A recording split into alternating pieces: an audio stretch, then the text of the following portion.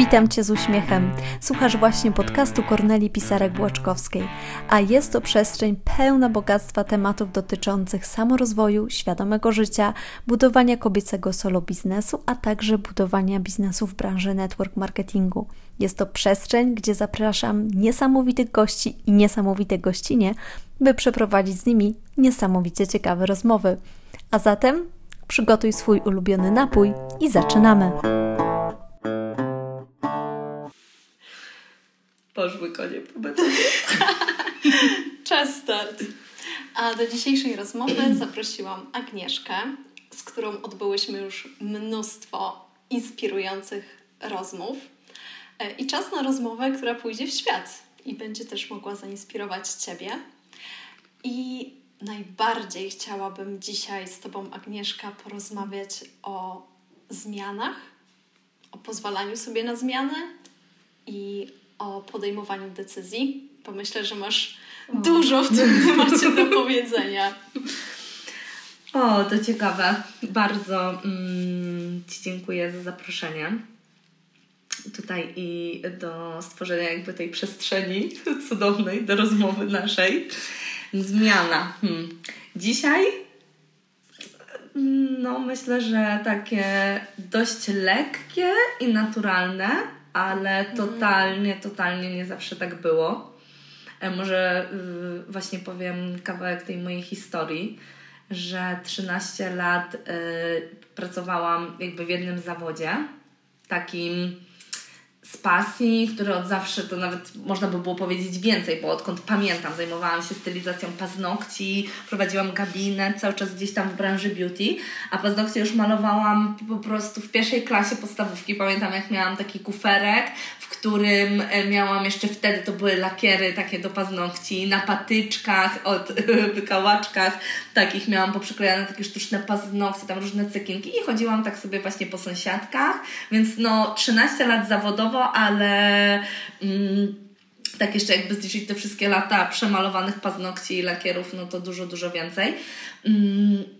Więc to bycie jakby w tym i później jak poczułam, że to już mi nie służy, że to już nie jest ten kierunek, to totalnie nie było łatwo z tego wyjść i bardzo długo mi to zajęło. Ta zmiana właśnie. Dzisiaj jakby mówię o tym z lekkością, że zmiana, czuję w ogóle dzisiaj, że pewna w życiu jest tylko zmiana i ta zmiana po prostu nadchodzi od tak, z momentu na moment i dzisiaj się w to puszczam, ale jak sobie przypomnę właśnie te początki i ta pierwsza zmiana dla mnie, która nastąpiła po 13 latach mojego wyuczonego zawodu, z takiej pasji, później studiowałam w tym kierunku, nie była łatwa, a nastąpiła dopiero w momencie, kiedy ja poczułam takie bezpieczeństwo jakby z boku. Czyli budując sobie coś gdzieś dodatkowo, dopiero zaczęłam widzieć takie światełko w tunelu, że ja mogę dokonać zmiany w swoim życiu i mogę robić w ogóle coś innego. I jak już to inne było takie zbudowane, takie, że dawało mi poniekąd takie poczucie bezpieczeństwa, to dopiero wtedy mogłam jakby tej zmiany dokonać. Więc to nie było naprawdę dla mnie łatwe, bo czułam, że ta zmiana zaburzy moje poczucie bezpieczeństwa. I za tym szło bardzo dużo różnych rzeczy, przekonań moich, doświadczeń dotychczasowych, oczywiście pewnie też bardzo dużo rzeczy takich zaczerpniętych z domu, z wychowania, z dzieciństwa, schematy, które powielałam. Więc ta pierwsza zmiana była ciężka. Długa. A jesteś w stanie jakby wrócić do tego momentu, kiedy w ogóle poczułaś, że dopuszczasz, że ta zmiana może się wydarzyć? Bo jeżeli to było takie naturalne, że Ty właśnie jesteś w tej branży beauty, że realizujesz swoją pasję związaną z stylizacją paznokci i jakby to jest tak robione przez tyle lat i jest Twoją rzeczywistością, więc wyobrażam sobie, że jakby samo to dopuszczenie, że ojej, a może ja jednak nie będę tego robić, że to chyba był jakiś, czy to był proces, czy było coś takiego, że Cię coś łupnęło i po prostu z dnia na dzień powiedziałaś, nie, koniec, musi się coś zmienić. Wiesz, w tamtym momencie to ja czułam jakby po prostu lakier i żel płynął w mojej krwi. Więc ja czułam, że to już nie jest ten kierunek, ale to był bardzo długi proces, bo zanim jakby to się gdzieś tam ujawniło, tak, że nie, ale decyzja nie, jakby ja sobie nie wyobrażałam, wiesz, ja zawsze pracowałam, wyobrażasz sobie od małego robić coś, tylko to? Ja nigdy na studiach nie pracowałam nigdzie. Moim największym marzeniem w ogóle było to, żeby kiedyś popracować jako kelnerka, bo ja nigdy nie podejmowałam żadnej innej pracy niż takiej stricte w zawodzie.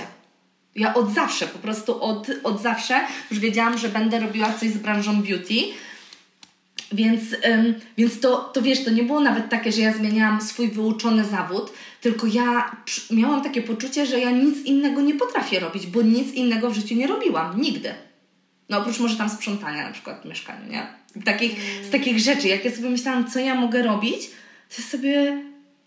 Mój horyzont był no tylko te paznokcie, no jakby gabinet, coś, jakieś usługi, no totalnie nie mogłam na to spojrzeć inaczej, bo mnie po prostu paraliżowało. Bo ja czułam, że nic innego nie potrafię, mało tego, to może będzie takie mało skromne, ale ja byłam bardzo dobra w tym, co robiłam i jednocześnie miałam właśnie takie poczucie, że to mi zajęło tak dużo czasu, że to była jedyna rzecz, której ja się tak przez całe życie uczyłam i się jej wyuczyłam po prostu tak profesjonalnie, na najwyższym poziomie, to jak ja teraz mam się uczyć nowej rzeczy i to ma mi zająć, a już mam, bo to jakby ta pierwsza zmiana zaszła w wieku tam 30 lat, 30 lat chyba miałam wtedy i jak teraz mam czegoś znowu się nauczyć tak profesjonalnie przez kolejne 30 lat, no to kiedy ja będę żyła w ogóle, nie? To już mi w ogóle życia jakby nie starcza. To miałam takie poczucie, że to teraz przez kolejne lata będę się uczyła czegoś nowego. To był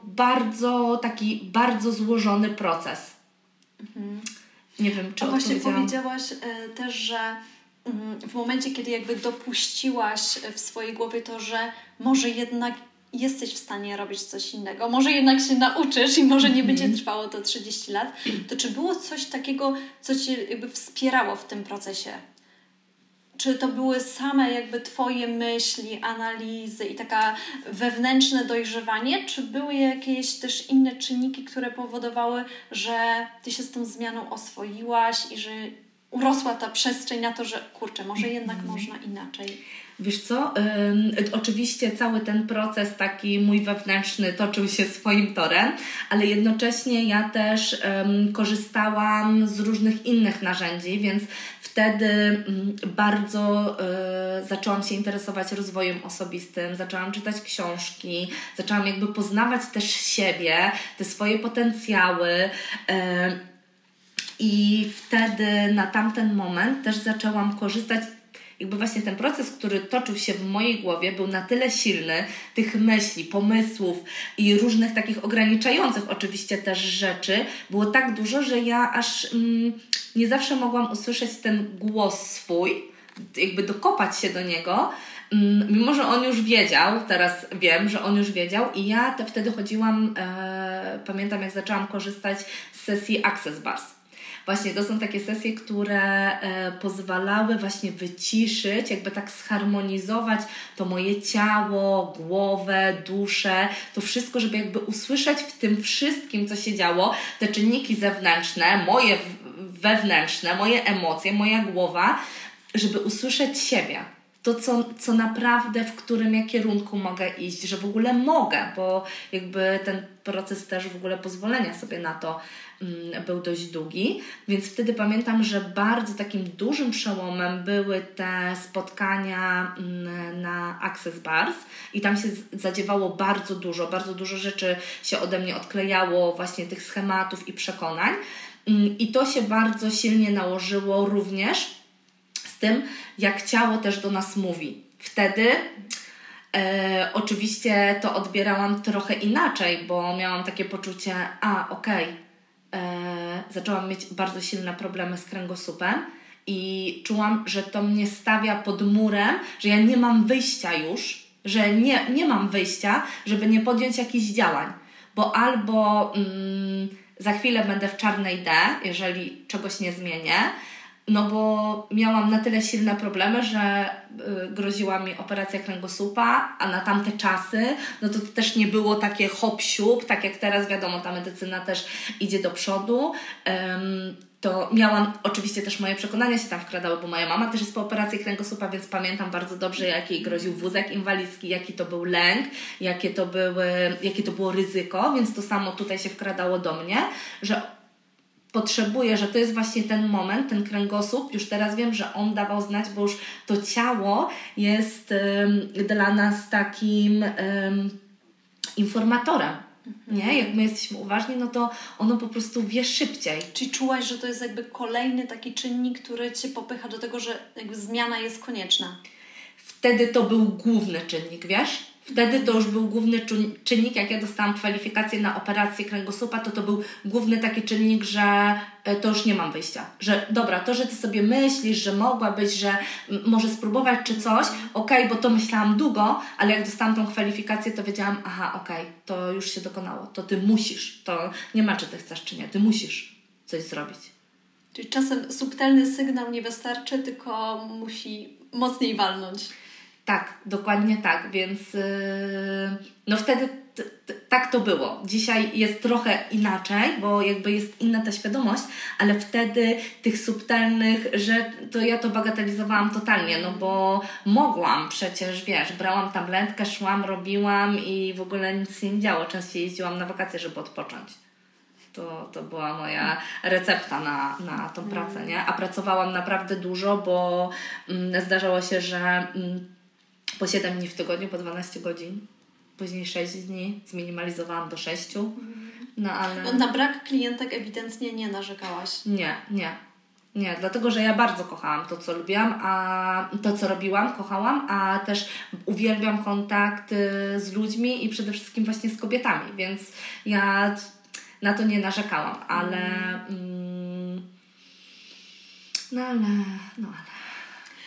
No ale właśnie, jeszcze tak sobie myślę, że słuchając Ciebie, widząc ile było w tym pasji, zaangażowania, że tak jak powiedziałaś, byłaś bardzo dobra w tym, co robiłaś i jakby stworzyłaś prestiżowy gabinet, do którego właśnie klientki wręcz same przychodziły, polecały wizyty u Ciebie.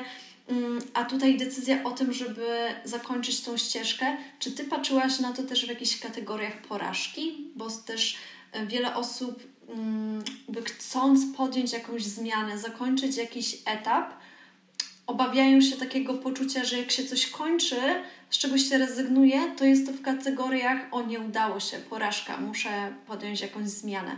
Czy były u Ciebie takie myśli, czy w ogóle nie rozpatrywałaś tego w takich kategoriach?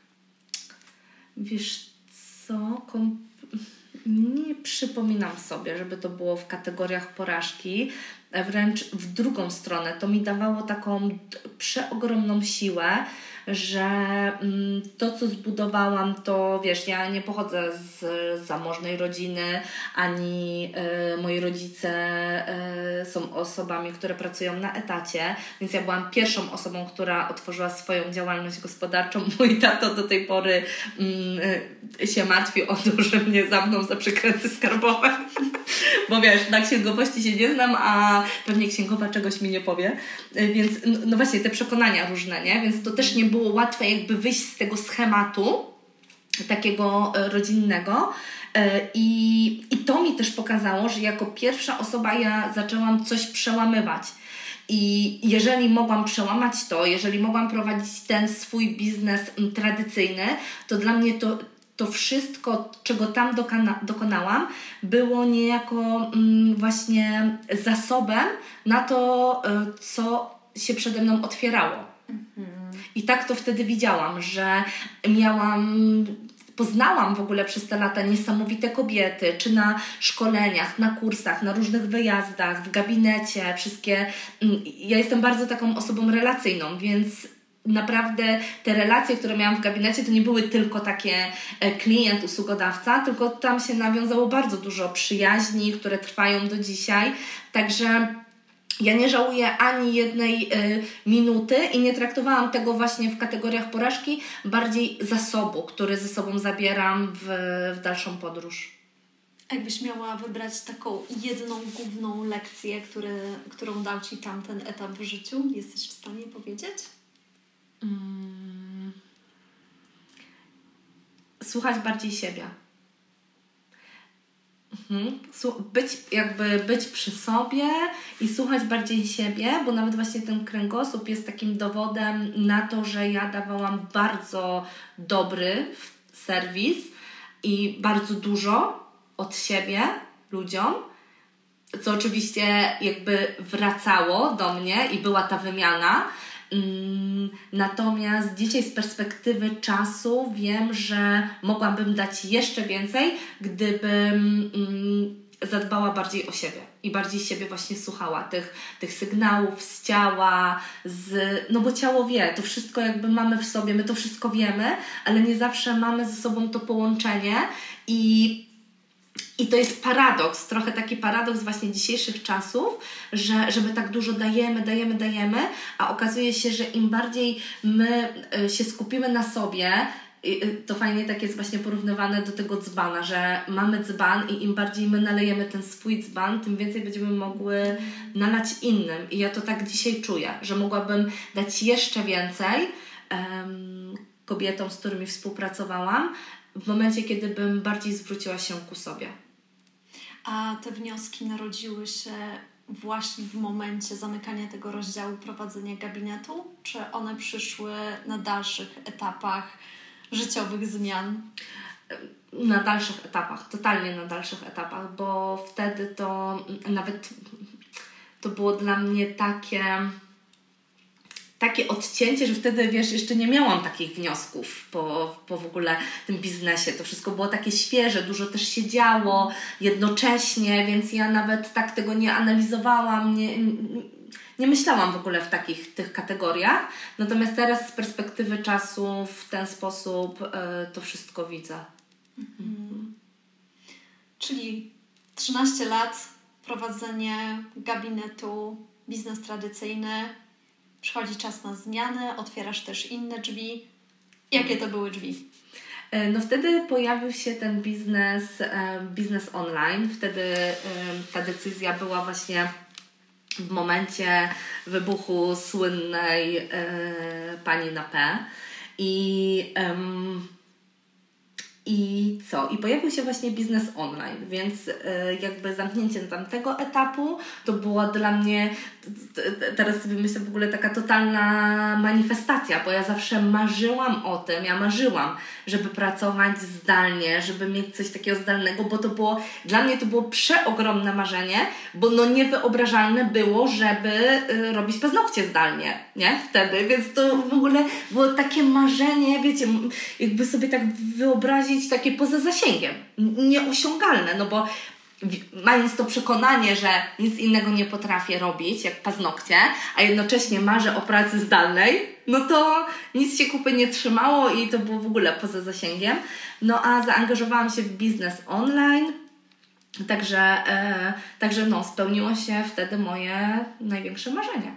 I czy musiałaś uczyć się 30 lat, żeby móc mieć rezultaty w biznesie online?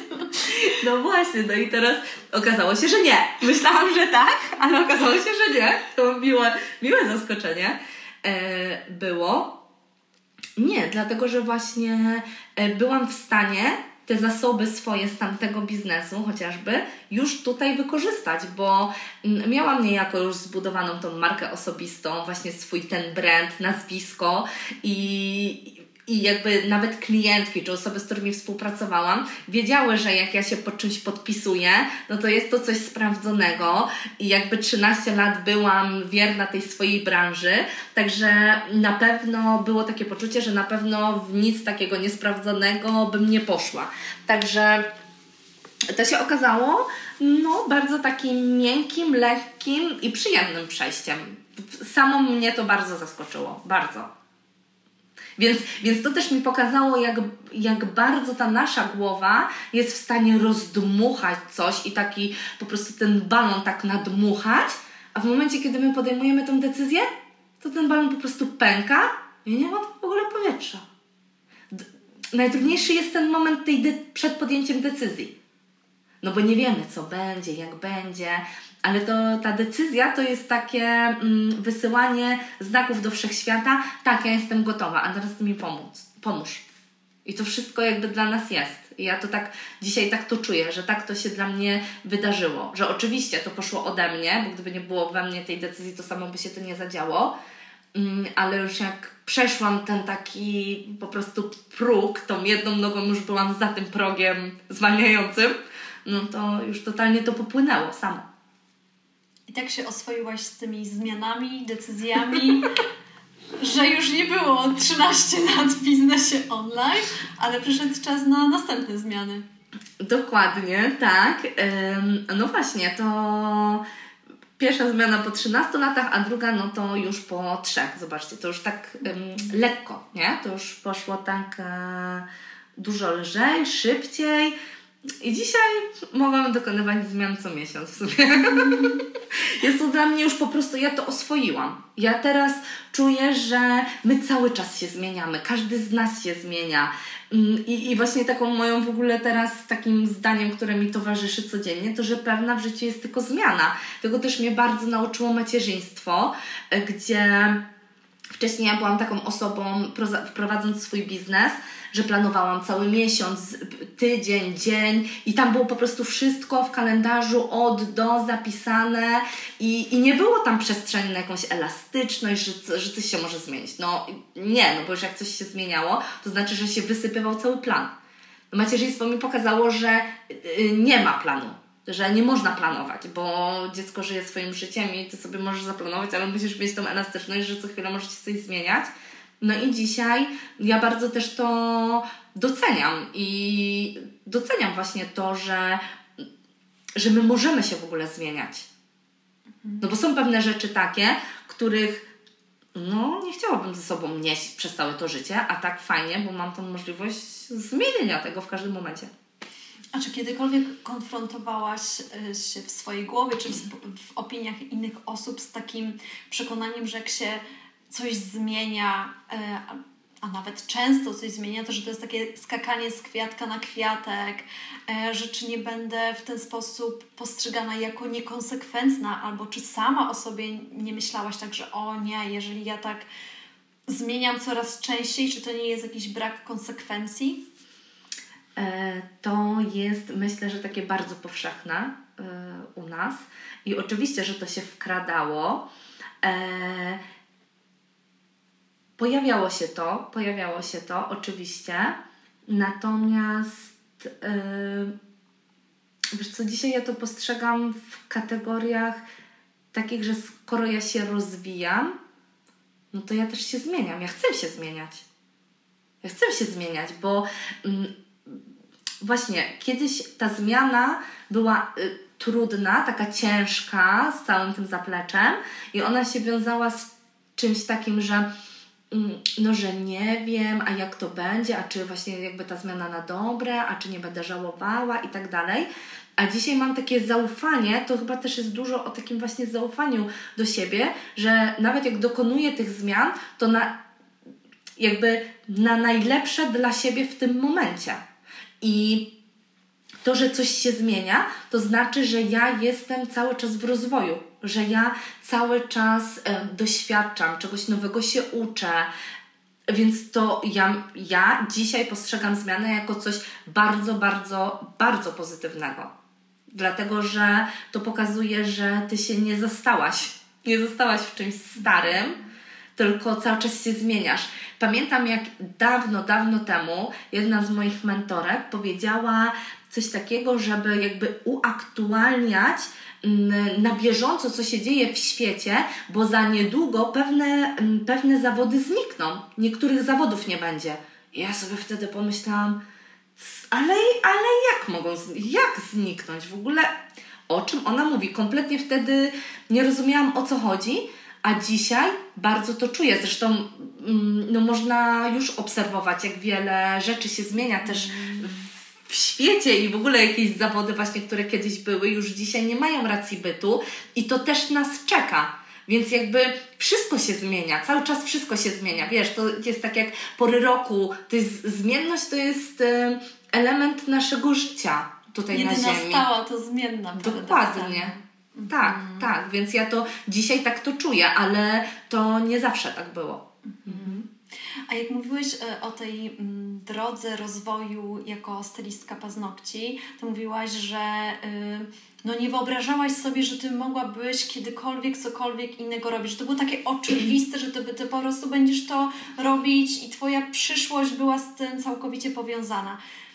Teraz, kiedy podejmujesz swoje działania, wybory zawodowe, czy wciąż tak myślisz o sobie, że ta praca tu i teraz ciebie definiuje i będzie taką na przyszłość, na zawsze?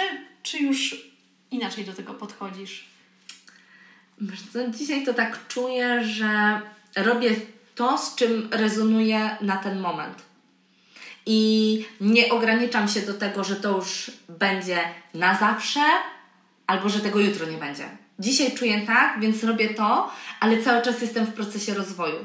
Więc co przyjdzie, nie wiem, ale wszystko, co do mnie przychodzi, to ja się nie zamykam na to wszystko, na te wszystkie możliwości, bo czuję po prostu taką dzisiaj obfitość możliwości, dlatego że no mamy takie czasy, a nie inne, że z każdej strony my mamy możliwości na wszystko. Dzisiaj możemy dokonać wszystkiego i korzystać z tego, więc ja mam bardzo dużą taką otwartość, która jest spowodowana tym, że ja sobie też ufam. Nie? Tak czuję to, że kiedyś właśnie, dlatego ta lekcja moja z tych 13 lat jest taka, żeby być bardziej przy sobie, właśnie przy tym swoim zaufaniu.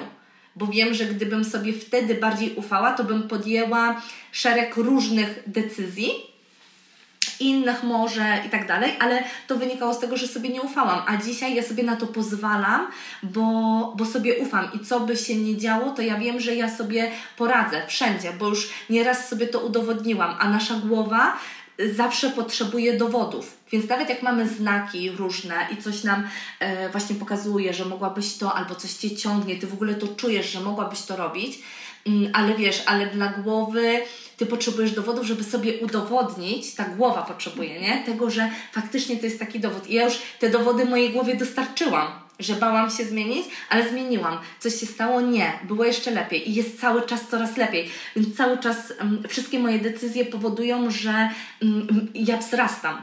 Z każdą kolejną coraz bardziej wzrastam. Więc nie wiem, gdzie będę, wiesz, za rok, za 2 i jak się potoczy ta ścieżka i co wtedy będzie ze mną rezonowało, bo ja czuję, jak bardzo dużo rzeczy się otwiera i jak ta świadomość moja rośnie, ale też taka kolektywnie, jak wspaniałych ludzi spotykam też na tej ścieżce, więc to jest też niesamowita podróż.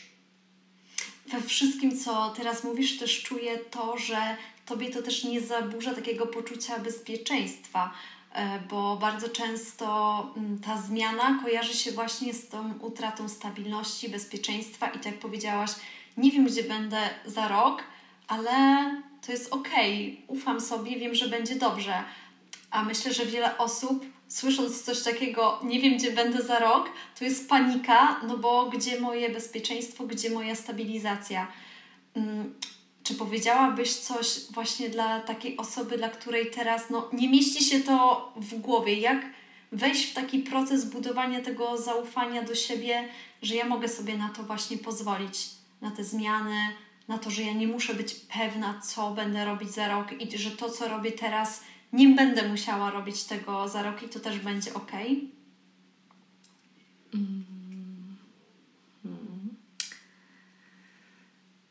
No, pierwsze, co mi, wiesz, tak przychodzi na myśl, to właśnie to zaufanie sobie. Cały czas to zaufanie, wiesz, bo czym jest tak naprawdę to poczucie bezpieczeństwa? Bo jak ja sobie przypominam moje poczucie bezpieczeństwa, takie właśnie z tej 13-letniej mojej kariery, to gdzie miałam ten lęk, a co mi wtedy dawało poczucie bezpieczeństwa, to były tylko i wyłącznie finanse. I mnie wtedy ograniczały finanse. Bo ja miałam status już taki, jakiś pułap finansowy, na którym byłam i tak dalej, ale wszystko krążyło wokół finansów. Dzisiaj czuję to całkowicie inaczej. Czuję, wiesz, że to poczucie bezpieczeństwa jest takie we mnie i właśnie to zaufanie, wiesz, kiedyś, może, no właśnie, a propos tych finansów, no kiedyś sobie nie wyobrażałam tego, że te finanse były poczuciem bezpieczeństwa dla mnie, więc jakbym nie miała zarobku z tego, co robię, no to bym musiała gdzie indziej zarabiać i nie wyobrażałam sobie, wiesz, żeby pójść na przykład, oczywiście nie ujmując absolutnie, ale zarabiać, nie wiem, pójść na kasę do Biedronki. Dzisiaj w ogóle by nie było dla mnie to problemu z tym.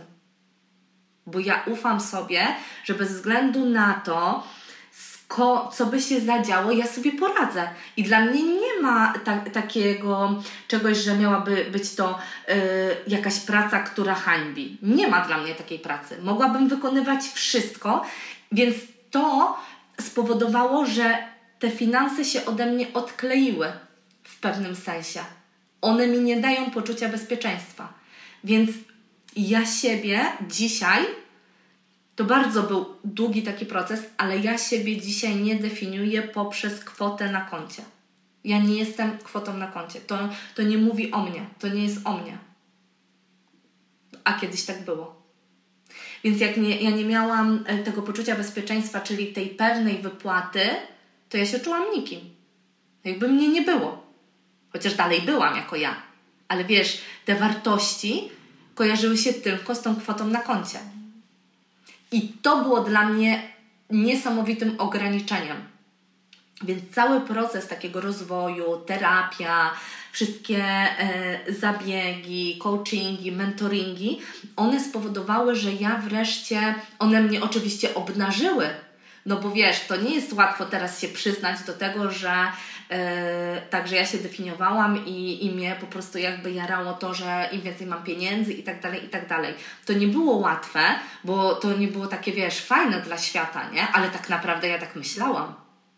Bo tak to było dla mnie. To była moja taka rzeczywistość w głębi serca. Także we mnie. Ja po prostu byłam wręcz tym nawet tak przerażona. Ale jak to odkryłam i zaczęłam to od siebie odklejać, no to był właśnie cały taki proces i dzisiaj wiem, że to mnie w ogóle nie definiuje. Dla mnie to jest po prostu bonus do tego mojego życia. Bonus. Bo wiesz, czy ja będę w sukience za 500 zł, czy za 49 zł, to mi nie robi. Dzisiaj.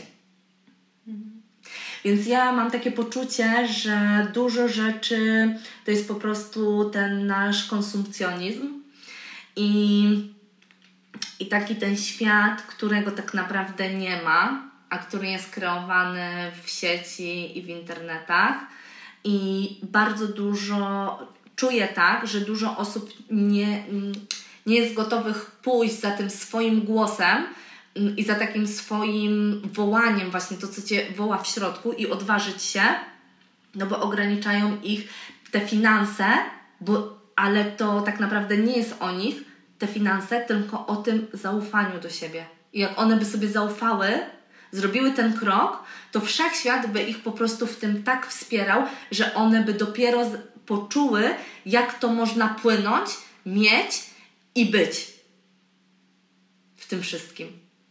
Tak w zgodzie właśnie ze sobą. Bo wiesz, bo prawda jest taka, teraz mi jeszcze przyszła taka myśl, że my dążymy, gonimy za tymi pieniędzmi coraz więcej i oczywiście my jakby potrzebujemy tych pieniędzy w materii, do funkcjonowania i tak dalej, ale nie da się pewnych rzeczy przeskoczyć. I jeżeli my nie zarabiamy jakiś, chcemy coraz więcej zarabiać, ale cały czas nie mamy, to musimy zacząć od siebie. To wtedy trzeba się właśnie zatrzymać i to przeanalizować, dlaczego. A bardzo często, co się okazuje, ja cały czas sobie stawiałam coraz to wyższe progi, takie zarobkowe, a im więcej zarabiałam, tym mniej byłam jakby szczęśliwa, bo coraz bardziej oddalałam się od siebie. Dzisiaj to wiem. A wystarczyło wtedy, i to może powiem, bo to naprawdę była taka duża wartość dla mnie, żeby się zatrzymać i przeanalizować sobie to życie, ten poziom życia, który chciałoby się wieść, takie to swoje, takie wymarzone, wynamarzone, bo my możemy dążyć do tego, żeby zarabiać 50 tysięcy. Jak ja już będę zarabiała 50 tysięcy miesięcznie, to ja już będę miała, będzie po prostu szałciał. Ale ja tego doświadczyłam, że dochodziłam do tych progów, które sobie coraz to wyższe dawałam i nie było tego szałciał. Bo okazywało się, że ja tak naprawdę nie potrzebuję na szałciał mieć tej kwoty. I może się okazać, że ta kwota, którą dzisiaj już zarabiasz, jest tą kwotą wystarczającą, żebyś Ty żyła swoim najlepszym życiem. Po prostu. Piękne w ogóle wnioski, proces, mnóstwo lekcji. A ja tak sobie właśnie myślę i potwierdź, Aga, czy tak jest, że to wszystko, co mogłaś właśnie przejść, taką wewnętrzną przemianę, zbudować to zaufanie do siebie, właśnie odklejenie uzależnienia swojej wartości od finansów, jakby nie miałoby miejsca, gdybyś sobie nie pozwoliła na tą pierwszą zmianę, na to wybicie się z takiego rytmu swojej rzeczywistości, która już było taką trochę złotą klatką i wszystko się otworzyło dzięki temu, że Ty dałaś sobie szansę na tą pierwszą zmianę. Tak, totalnie tak to czuję, że tak właśnie jakby pod tą potoczną strefą komfortu dzieją się te wielkie rzeczy, te właśnie procesy, że to nie jest tak, że to wszystko tak przychodzi właśnie lekko i łatwo, ale jakby taką mam wdzięczność za ten cały proces, bo to wszystko potrzebowało się wydarzyć. Żebym ja mogła stać się z tamtej osoby, którą byłam, do tej osoby, którą dzisiaj jestem, a nie wiem, do jakiej osoby idę tak naprawdę, nie? Bo ja już czuję dzisiaj już taką lekkość, jakby, że mnie dużo popuszczało w tym ciele, ale ja wiem, że cały czas jestem w tym procesie. Więc te wszystkie rzeczy muszą się zadziać. Ja lubię w ogóle teraz mówić o tym, że właśnie wszechświat cały czas kombinuje na naszą korzyść. On cały czas kombinuje i każdy z nas jest tutaj po coś i czy w to wierzymy, czy nie, jest trochę tak, to jest takie moja taka wiara właśnie w to, że my schodzimy tutaj z jakąś taką misją, ze swoim właśnie przeznaczeniem jakby na to wcielenie i ten wszechświat cały czas kombinuje po prostu tym manewruje, żeby nas doprowadzić na to nasze przeznaczenie. My nie zawsze jesteśmy elastyczni, żeby się dostosować i żeby dać mu się po prostu tak poprowadzić, więc my często idziemy w drugim kierunku, więc on znowu nas po prostu za te bety, żebyś szła na tą swoją drogę. Więc to poniekąd o to chodzi, że ja cały czas gdzieś tam do tej pory może błądziłam, ale błądziłam tak teoretycznie, ale to był właśnie ten proces, który potrzebowałam przejść, żeby być dzisiaj tutaj, żeby tego wszystkiego doświadczyć, żeby zdobyć taką tą swoją mądrość tej ścieżki, może żeby móc właśnie tutaj nawet z Tobą dzisiaj rozmawiać, no bo gdzieś tam te nasze ścieżki też się spotkały i z tego wywiązało się coś tak pięknego i gdyby nie ta droga... To największa wygrana niebezsłownej, co? Tak. Dokładnie, więc gdyby nie ta droga, no to też tutaj pewnie byśmy nie siedziały obie. Także to już czuję, że było nam zapisane. No to co ten wszechświat jeszcze dla Ciebie wykombinował? Bo po tym biznesie online przyszedł nowy etap, nowe ścieżki, których chyba sama się nie spodziewałaś do końca. I taka otwartość na obfitość, że nie zajmujesz się już jedną rzeczą, ale tak naprawdę wieloma pięknymi rzeczami, więc co to teraz jest?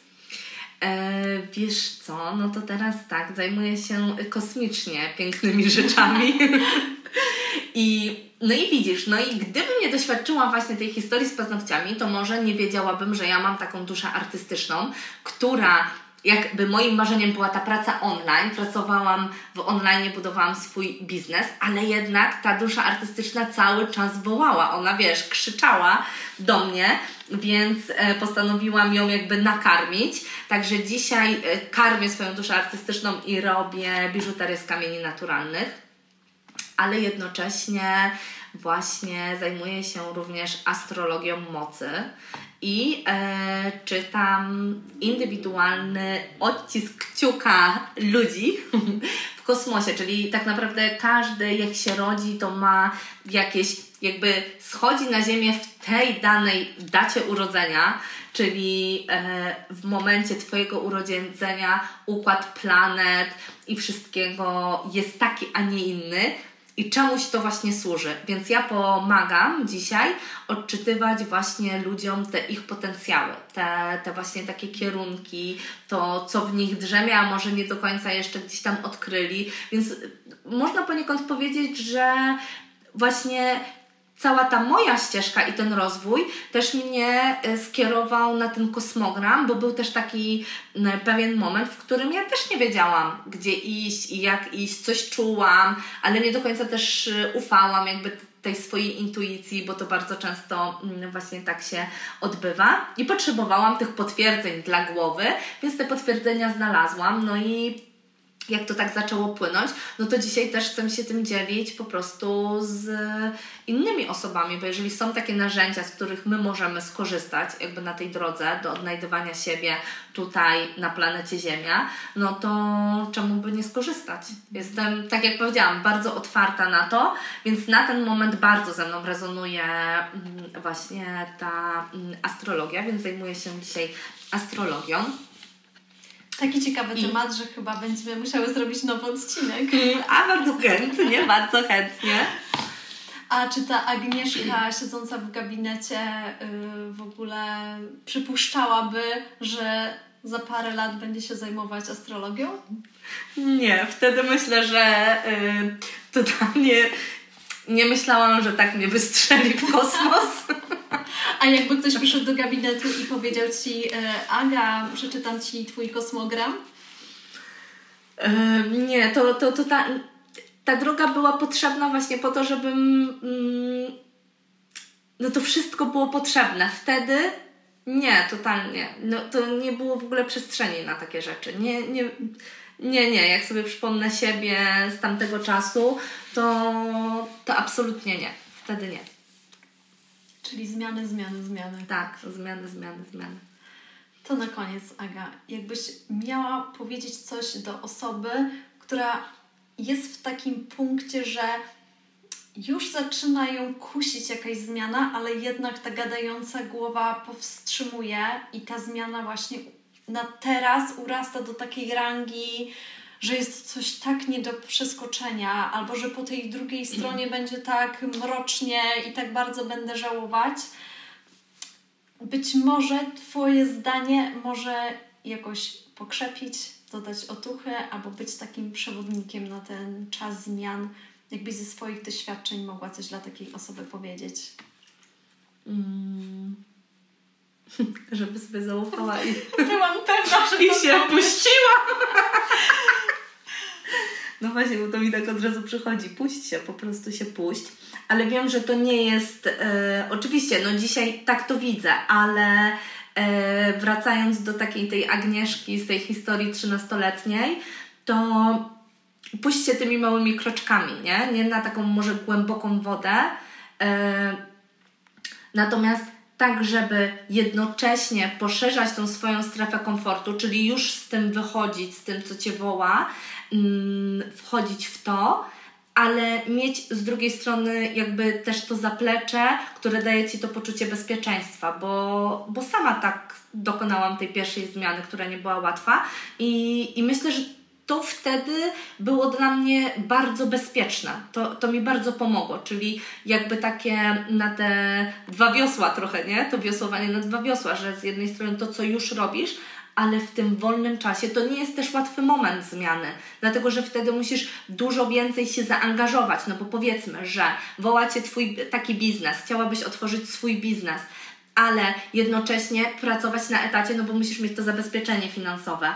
No i teraz pracując na etacie, po pracy etatowej musisz coś tam sobie muskać tego swojego nowego biznesu, który Cię woła, więc to nie jest prosty proces tego przejścia, ale totalnie warty, bo wtedy im więcej się zaangażujesz i przetrwasz ten moment taki, to wtedy będziesz mogła właśnie rzucić na wagę, na szale, jak to się rozkłada i jak to już nie będzie tak bardzo przeważający jedno nad drugim, no to wtedy jakby ta decyzja już jest taka łatwiejsza, bo już jest jakiś taki fundament w tym zbudowany na poczuciu tego bezpieczeństwa, że jest też tamto, nie? Więc to jest taka otwarta furtka w jedną i w drugą stronę, że zawsze możesz się wrócić.